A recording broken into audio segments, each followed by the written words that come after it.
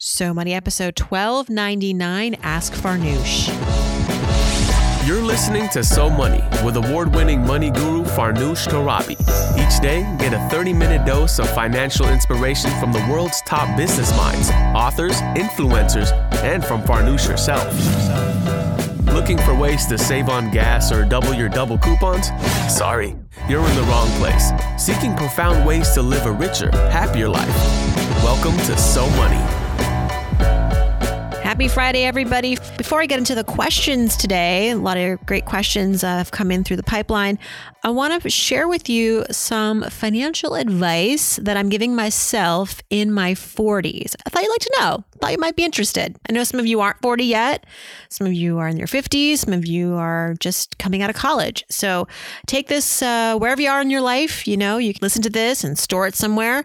Or maybe you want to participate with me in doing some of these things. I don't think these are exclusive things to your 40s, but I often hear from listeners and readers, I'm 45. I feel like everyone's forgotten about the fact that I exist, that I have financial questions, that I have goals. So much of the financial world, experts, books, catered to the younger population or retirees, right? There's a whole world of advice for older people, like people who are retired or older. AARP, for example, is a huge resource. And then there's like TikTok for the 15-year-olds and so many millennial focused experts, which is great. I like to think it's because when you turn 40, people just think you know it all, right? Like, oh, this person's got it figured out. We don't. So in that spirit, I want to give some advice, reminders really to myself, to anyone who wants to listen. But here we go. Financial goals in my 40s. Number one, know your worth and add 50%. So years ago, a lot of you know, I got laid off from a correspondent job at a financial media company, which shall not be named, but you can look it up. And that summer, I launched my business pretty much out of necessity, but it was a thing that I always wanted to do, too scared. But now I'm like, well, what else I got? So I started Farnoosh Inc. in the summer of 2009. And from then on, every single job opportunity, whether it was giving a speech, hosting a TV show, writing a book, it was a negotiation. I've been negotiating for the last 12 years, like 10 times a year, 50 times a year sometimes. And so I've learned how to orchestrate my own revenue streams, but more importantly, how to measure the value of my work. And I want to remind myself of this as I head into my 40s, which are the peak earning years for so many of us. And the advice is always ask for way more than you think you're worth. Because here's the thing. A lot of times we get job offers when you're a solopreneur, an entrepreneur, self-employed person, gigger, you get offered a job. And yes, there is a quote for this job that is simply based on the mechanics of that job, right? There's probably something to be said about what your time is worth. There's something to be said about what the market rate, going rate is for that particular job. So that's important. You got to do the research. But beyond that, there is a lot to be said about your unique skills, your reputation, your track record. That's all of that additional value that makes that final product or service that you're providing all the more desirable, all the more competitive. So remember that, lead with that. The reminder to myself and to everyone listening, know your day rate or your market rate and tack on 20, 30, 50%. In your 40s, assuming you've been climbing in your profession for most of your professional life, 15 years, 20 years, you're really worth it. There is something to be said about your experience, your years in the industry. There's a value to that. And I always say, know the market rate, and then tack on a premium. Second piece of advice, goals for my 40s, ramp up your retirement, Farnoosh. Yes, turning 40 means I've been playing a lot more with retirement calculators. I just think that at this age, it's helpful not to lose sight of retirement. I know that's one of the biggest questions I get from readers and listeners is, can I retire? How much do I need? What's a 401k? My company's offering me a match. Do I do that? Or do I pay down my debt? And I think in your 20s and 30s, there's a little bit of like, oh, I don't need to prioritize retirement because, well, I've got student loan debt and that seems more immediate to me, or credit card debt and I got to pay that down first. Or heck, I don't even think I'm going to retire. So what's the rush? But then you hit 40 and you're like, oh, I want to retire. I will retire. And I need to play a little bit of catch up or do better with my investments towards retirement. So I have been doing the good work for many years of maxing out my simplified employee pension IRA, which is the SEP IRA we talk a lot about on this show.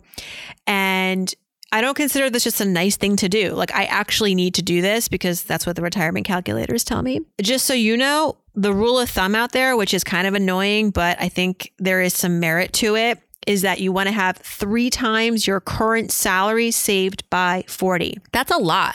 It's a lot, especially if you didn't save much in your 20s. I'm pretty much there. I'm not like well above and beyond that, I will admit. I'm like right on target. The good thing about turning 40 and being a parent in your 40s is that if you had your kids in your 30s, you're probably not going to spend as much on childcare in this decade. Let's hope. I mean, the pandemic has put a wrench in things. I think the good news, if I do want to ramp up retirement, is I won't have that cost as much as I have had. So I can definitely find that money and put it towards retirement in the years to come. But I'm not waiting. I've already opened up an additional brokerage account that I've been putting money towards every month. There's no tax advantage to that, of course, but it's just a supplement at this point because I max out the SEP IRA. In my 40s, I also want to invest more in alternatives. What does that mean? Bitcoin? Nah, haven't done that yet. But for the last couple of years, and I want to ramp this up in my 40s, I have been making alternative investments in art and also in startup companies. I just gave some money to Backstage Capital. Backstage Capital is a venture capital fund that supports women and people of color. In one day, on February 1st, the start of Black History Month, they reached $1 million of fundraising goal of $1 million using the Republic platform in actually less than 9 hours. So I contributed, I think it was like $500.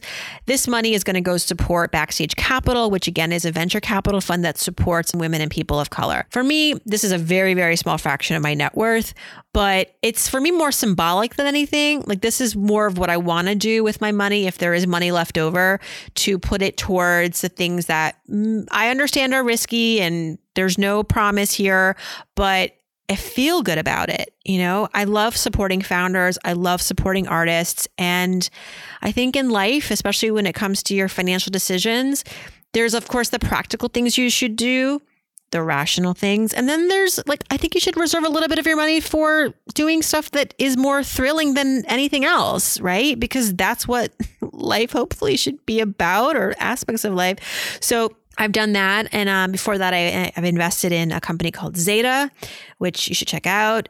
Zeta is a website that helps couples manage their money. I always call it like the mint for couples. If you have a startup idea, come to me, because this is kind of my jam. I'm slowly but surely building up a little portfolio, and I think that the 40s can be more of that, hopefully.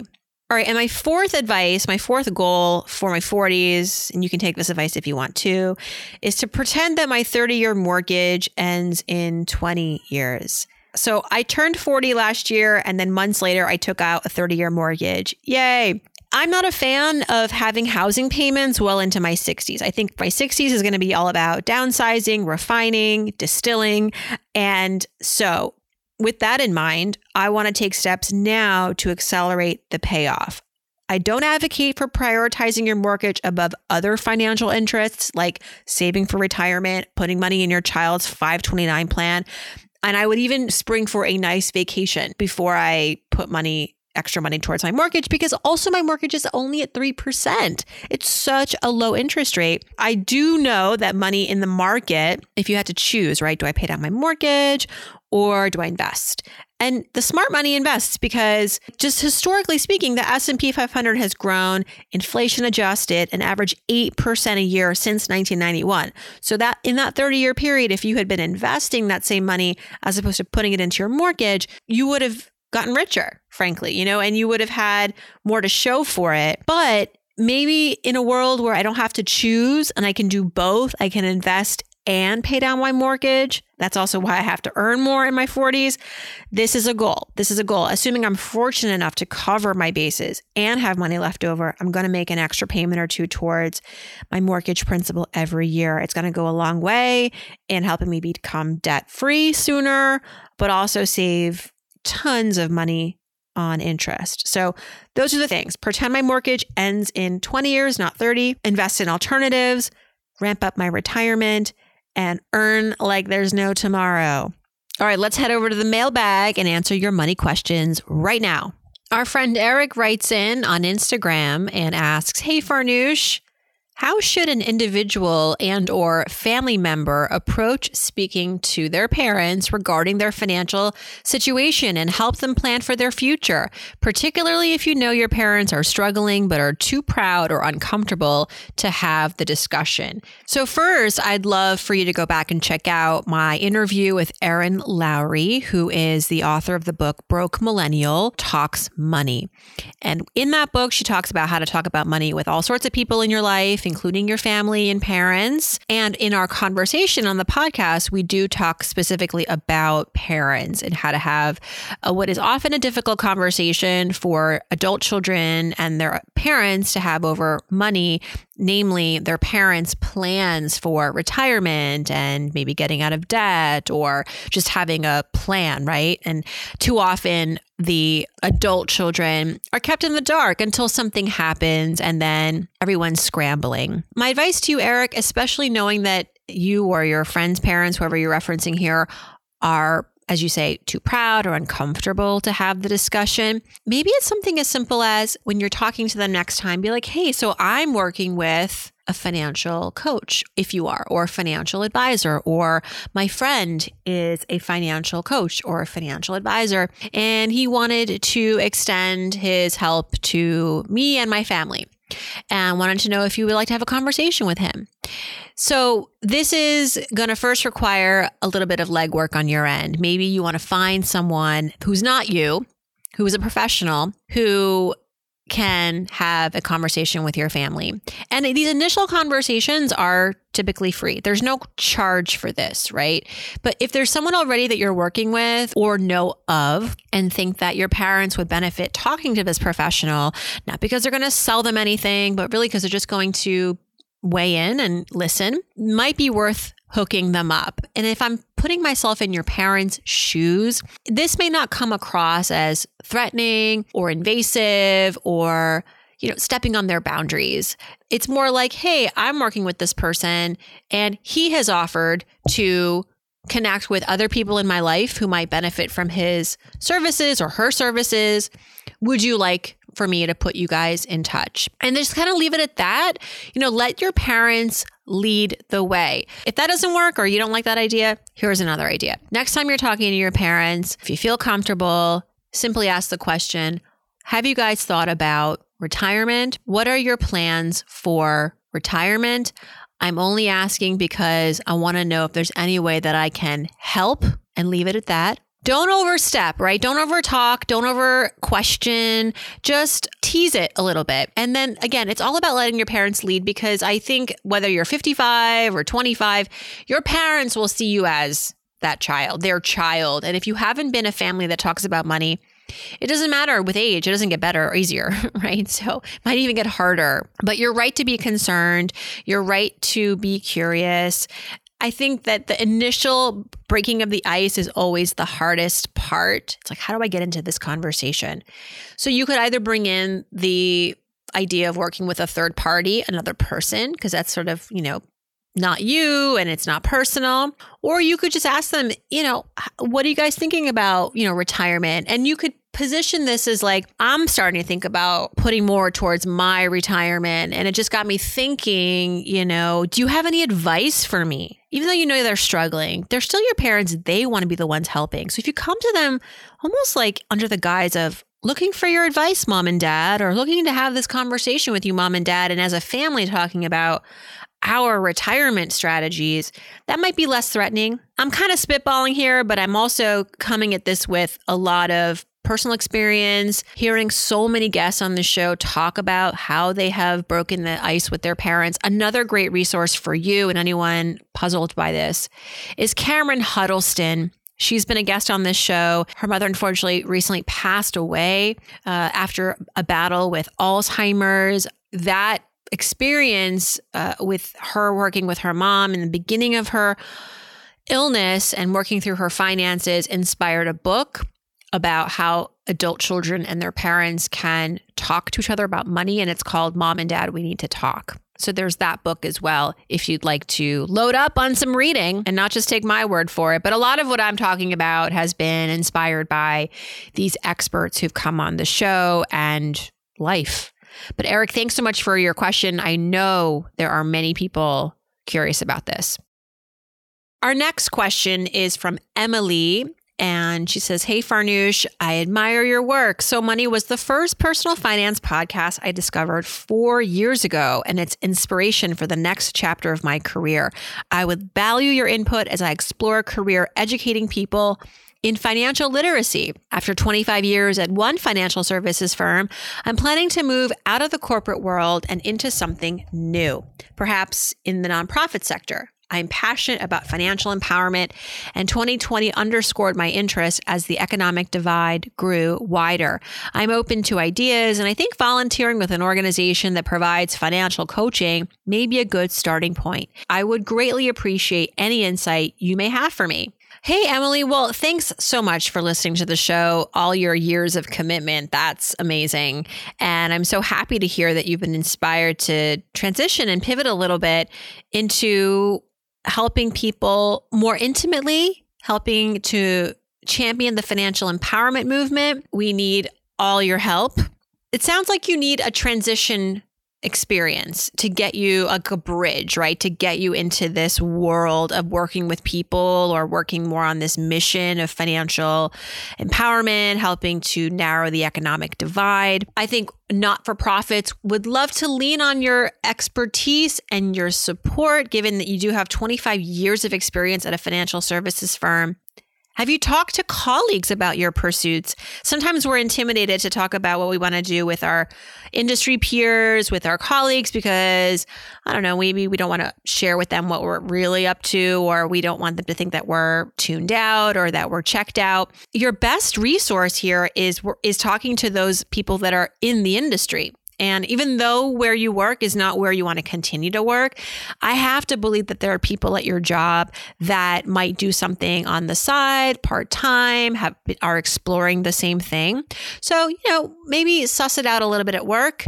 Talk to someone you trust there, or a few people that you trust there, about what you want to do. And they may have some connections. They have someone in their network who might be able to invite you into their world in this new world that you're looking to get into. There's so many directions you can go in the financial empowerment space. And I think it might be helpful to get more specific and clear on what it is the problem that you want to solve, right? Because there's not-for-profits. There's also think tanks that work on policy ideas, which I think we could definitely use some reform when it comes to laws and policy.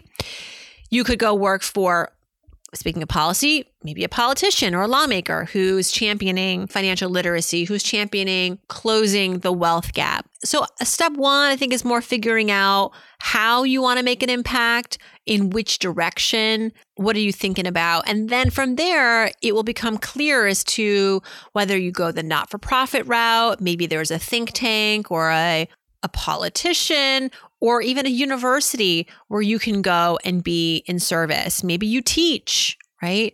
Maybe you do work in not-for-profit, but maybe you also become a money coach, right? Helping people, individuals. So there's really anything you can do, which is great. But I know that you want to narrow down this decision. So for homework for you, it's figuring out what is the impact that you want to make. And I know broadly speaking, it's financial empowerment. But within that, are you talking to single moms? Are you talking about kids? Are you talking about people of color? I think getting more specific might be helpful, at least at this stage, to be able to narrow down a few, maybe 5 to 10, as opposed to a million ways that you could go. Next is our friend Jules, who says, I am 24. I'm in graduate school working on my master's in public health in Denver. I, like most of my cohort, have debt from undergrad and now grad school. I'll probably be $90,000 in by the time I'm done. And I'm wondering, what is more important right now, retirement savings or putting that money towards my debt? I'm saving the money I would be spending on my loan payments, as I don't have to pay them back for a while. And I'm wondering if it's worth my while to open an IRA. Is that a good idea for someone like me? Is it more imperative to begin retirement savings or to save up all that money or to pay down debt? I've been hearing a lot about the importance of retirement savings, and I'm wondering if that advice applies to me or anyone with significant student loans. Okay, Jules, I know that student loan debt, especially $90,000 worth of it, is extremely daunting, and it may feel more immediate to you than retirement, which is not for another, in your case, 40 plus years. So I was just talking to a friend how I think often in our 20s and our 30s, we mistakenly neglect retirement because of the competing forces at play. Because you've got your student loan debt staring at you, right? Or you've got your credit card debt staring at you. Or maybe you don't even have debt, but you're making such little money because you're starting out in your career relative to the cost of living that it doesn't feel like you can. And so you don't. And you take comfort in thinking that, well, retirement is another several decades away. I will play catch up in my 30s. But it never gets easier. And my advice to you is open up the IRA. Open up the Roth IRA, in fact, because I would guess that you could qualify for this. There is an income threshold, but assuming you don't exceed a certain amount of money a year in earnings, which is I think it's like $100 and some thousand a year, you can fully contribute to a Roth IRA, and you can take that money out tax-free in retirement. You can contribute up to $6,000 a year into this. So my question to you is this: can you put away $6,000 or close to that a year, or even just this year, forget forever, but just this year, into that Roth IRA with your earnings and meet your debt obligations? I don't want you to put extra towards your student loans right now. I want you to pay your bills as they come due. Don't be late. Don't be delinquent. Pay on time.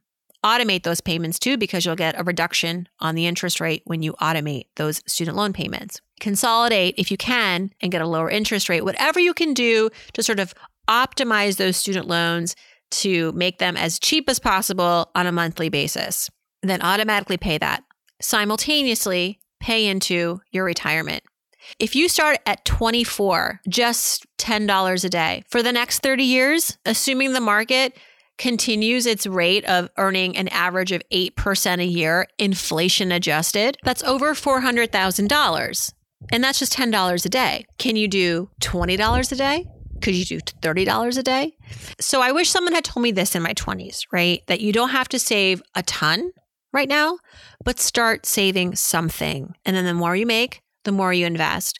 But when you start early, you get to benefit from all of those extra years of compounding. And that's why I say when you start in your 30s for the first time, you play a lot of catch up. It doesn't get easier. And you think you're going to have fewer expenses in your 30s? There's that thing I put on Instagram once that has more likes than anything else I've ever put on Instagram, because I think there's some truth to it. As long as you don't have kids, your 30s are like your 20s, but with money. So open the IRA, my friend. You won't regret it. And then lastly, our friend, I don't know if I'm going to say your name right because I think it's an Instagram pseudonym, but it's Melelli. I think you'll know when you hear it that this is you. Her question is, hey, Farnoosh, love your show and wondering if you can help with an investing question. My husband is a freelancer, but works on W-2 for short-term contracts.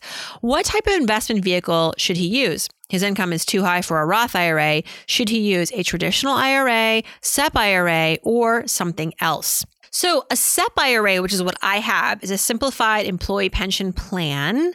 It works a lot like a traditional IRA in that the contributions are tax deductible in that tax year, can reduce your taxable income, and you contribute to a diversified portfolio. And in retirement, you take out withdrawals and you pay income tax on those withdrawals.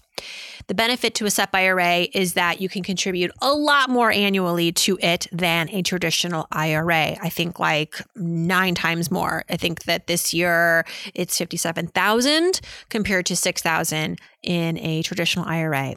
The thing about the SEP IRA though, and you might want to go to the IRS website to just triple or quadruple check. I do think that you need to have a certain business structure to be qualified for this. You need to have a company and you need to designate yourself as an employee of this company. So it doesn't sound clear to me the structure your husband has right now. Is he incorporated? Is he just a freelancer? if he's just a freelancer without being incorporated, I'm not sure he would qualify for a SEP IRA. My preference is a SEP IRA because you can contribute a ton more to it. And if you need to play catch up because maybe, you didn't invest when you were younger, it's a great way to do that. And of course, the tax break. But otherwise, a traditional IRA, anyone can open that up and put earnings into that. And there's no income requirement for that. There's no business structure required for that. Anybody can do that. Bottom line, he should do something. I know when you're freelancing and you're working for yourself, you don't have the benefit of an employer coming to you and saying, here's our 401k or here's our 403b, and we're going to automatically every month contribute to this for you. You need to initiate that. It can be done, but you have to still be the one to initiate it, which sometimes we don't because we're busy running our business. I get it, but I appreciate your question. You're such a nice wife to be asking on his behalf.